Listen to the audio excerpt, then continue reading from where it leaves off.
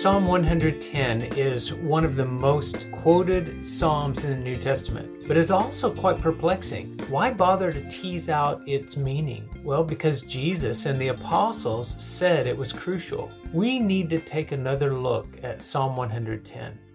Welcome to First 15, and thanks for giving 15 minutes of your day to listen to God, to meditate on His Word, and then pray it back to Him. I'm Ron, and I'll be your guide on this journey. All of us are followers here, and if you're new to our podcast, follow or subscribe to First 15 on your favorite podcast provider. You're in a good place to grow in your relationship with God. In Season 3, we're praying through the Psalms, both some of our favorites as well as some that are lesser known or harder to pray. Let me start with a confession. I wanted to include this Psalm 110, in our podcast, and then I shied away from it. I honestly didn't know how to lead a devotional based on it, but God brought it back into my awareness. And I'm going to try. So let's pray Psalm 110 together today. The intent of our podcast is to apply the truth of God's message beyond the first 15 minutes to the rest of your life. We follow a 4-step process that you can find at wordofprayer.com. Psalm 2 and Psalm 110 are both messianic psalms, and they were popular in the early church, as we see them quoted in both Acts and the book of Hebrews. Further, Jesus himself quoted Psalm 110 in his disputes with the religious leaders of his day in 3 of the Gospels. So there must be something important in them. But those obstacles that we talked about at the beginning of this season, history, Hebrew poetry, and harsh language, well, Psalm 110 has all 3 of them in its short 7 verses. Let's listen to Psalm 110 now, though, in a fresh translation from the Hebrew. Psalm of David, the prophetic word of Yahweh to my Lord. Sit at my right hand until I make your enemies your footstool. Yahweh will extend your strong rod from Zion. Rule in the midst of your enemies. Your people will willingly serve you in your day of power, clothed in the beauty of holiness from the break of dawn. Yahweh has sworn, and he will not retract his oath. You are a priest forever, according to the order of Melchizedek. The Lord is at your right hand. He will shatter kings in the day of his anger. He will judge among the nations. He will fill the valleys with corpses, and he will shatter the leaders over a broad land. He will drink from a brook by the way. Therefore, he shall lift up his head. Psalm 110. There is so much that is mysterious and challenging in these few verses. There's little agreement also among scholars about the original background or context and the meaning of this psalm back in Israel's history. There's clearly a looking forward within the psalm to a future king, an anointed Messiah who would also be a priest, not in Aaron's lineage, but after Melchizedek. So Melchizedek is mysterious, and he appears in Genesis 14 out of nowhere. He blesses Abram and then disappears until the book of Hebrews. Melchizedek is the king of Salem and priest of God Most High. Salem is most probably Jerusalem, and this is long before David comes along and captures the city and adds it to Israel's inheritance. So Melchizedek actually becomes a type for the Messiah. He's anointed king and also priest for the people of God.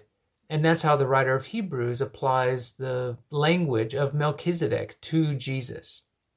Also in the psalm, it talks about in verses 5 and 6 how the Lord is at the right hand of the king, giving him power, giving him strength, helping him execute judgment on the peoples, basically routing all the wicked people. But then in verse 7, it shifts back to the king, not talking about Yahweh. So it's not Yahweh who drinks from a brook, by the way, but it's the king, the earthly king, the human king who drinks from this brook and gets refreshment from it. And then he lifts up his head, which is figurative language to say he is going to be exalted. He is going to be lifted up, and he's going to rise from his moment of refreshing drink, and he's just going to be exulting in all the victories that God, the Father, has given him. And so that's part of the language here. It shifts within the psalm itself.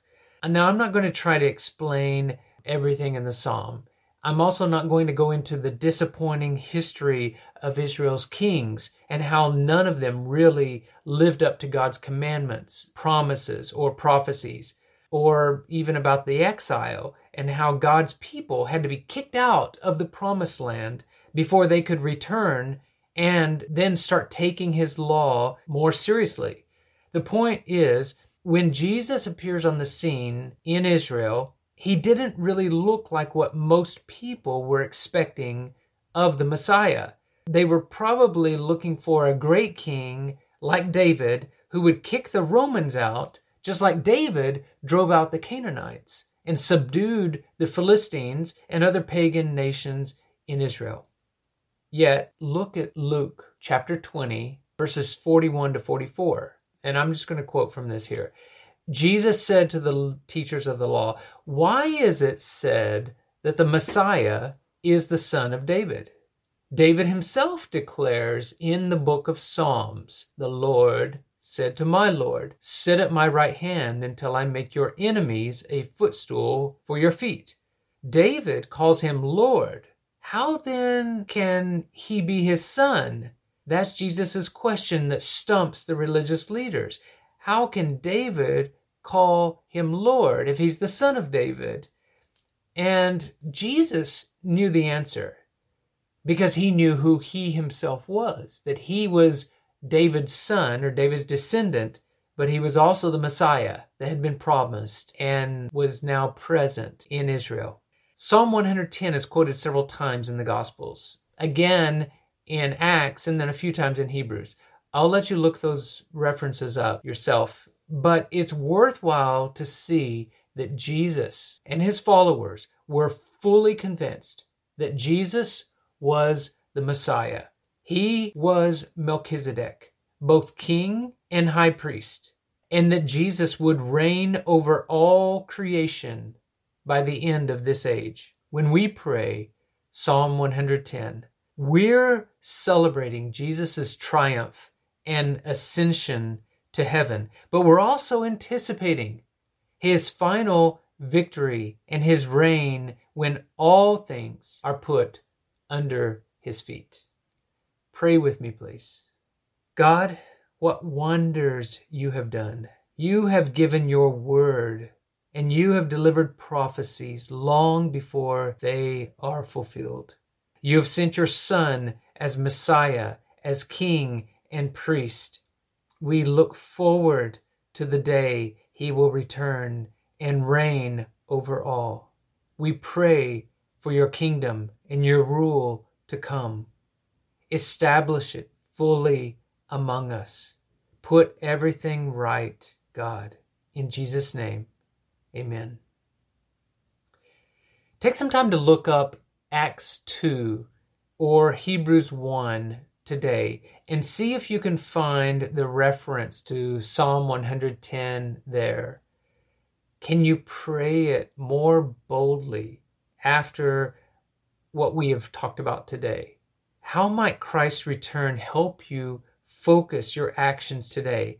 Ask God for wisdom and guidance, but live boldly in light of Jesus' return. Thanks for listening. The Psalms are really powerful, and I hope you are being blessed by them. Consider supporting this podcast by signing up on our Patreon link in the show notes. I hope to revamp our website at wordofprayer.com, so your support is truly appreciated. I encourage you to get a copy of God Help Me Grow, Learning to Pray Through the Psalms on Amazon, or you can follow our link in the show notes. Today, serve God willingly and eagerly.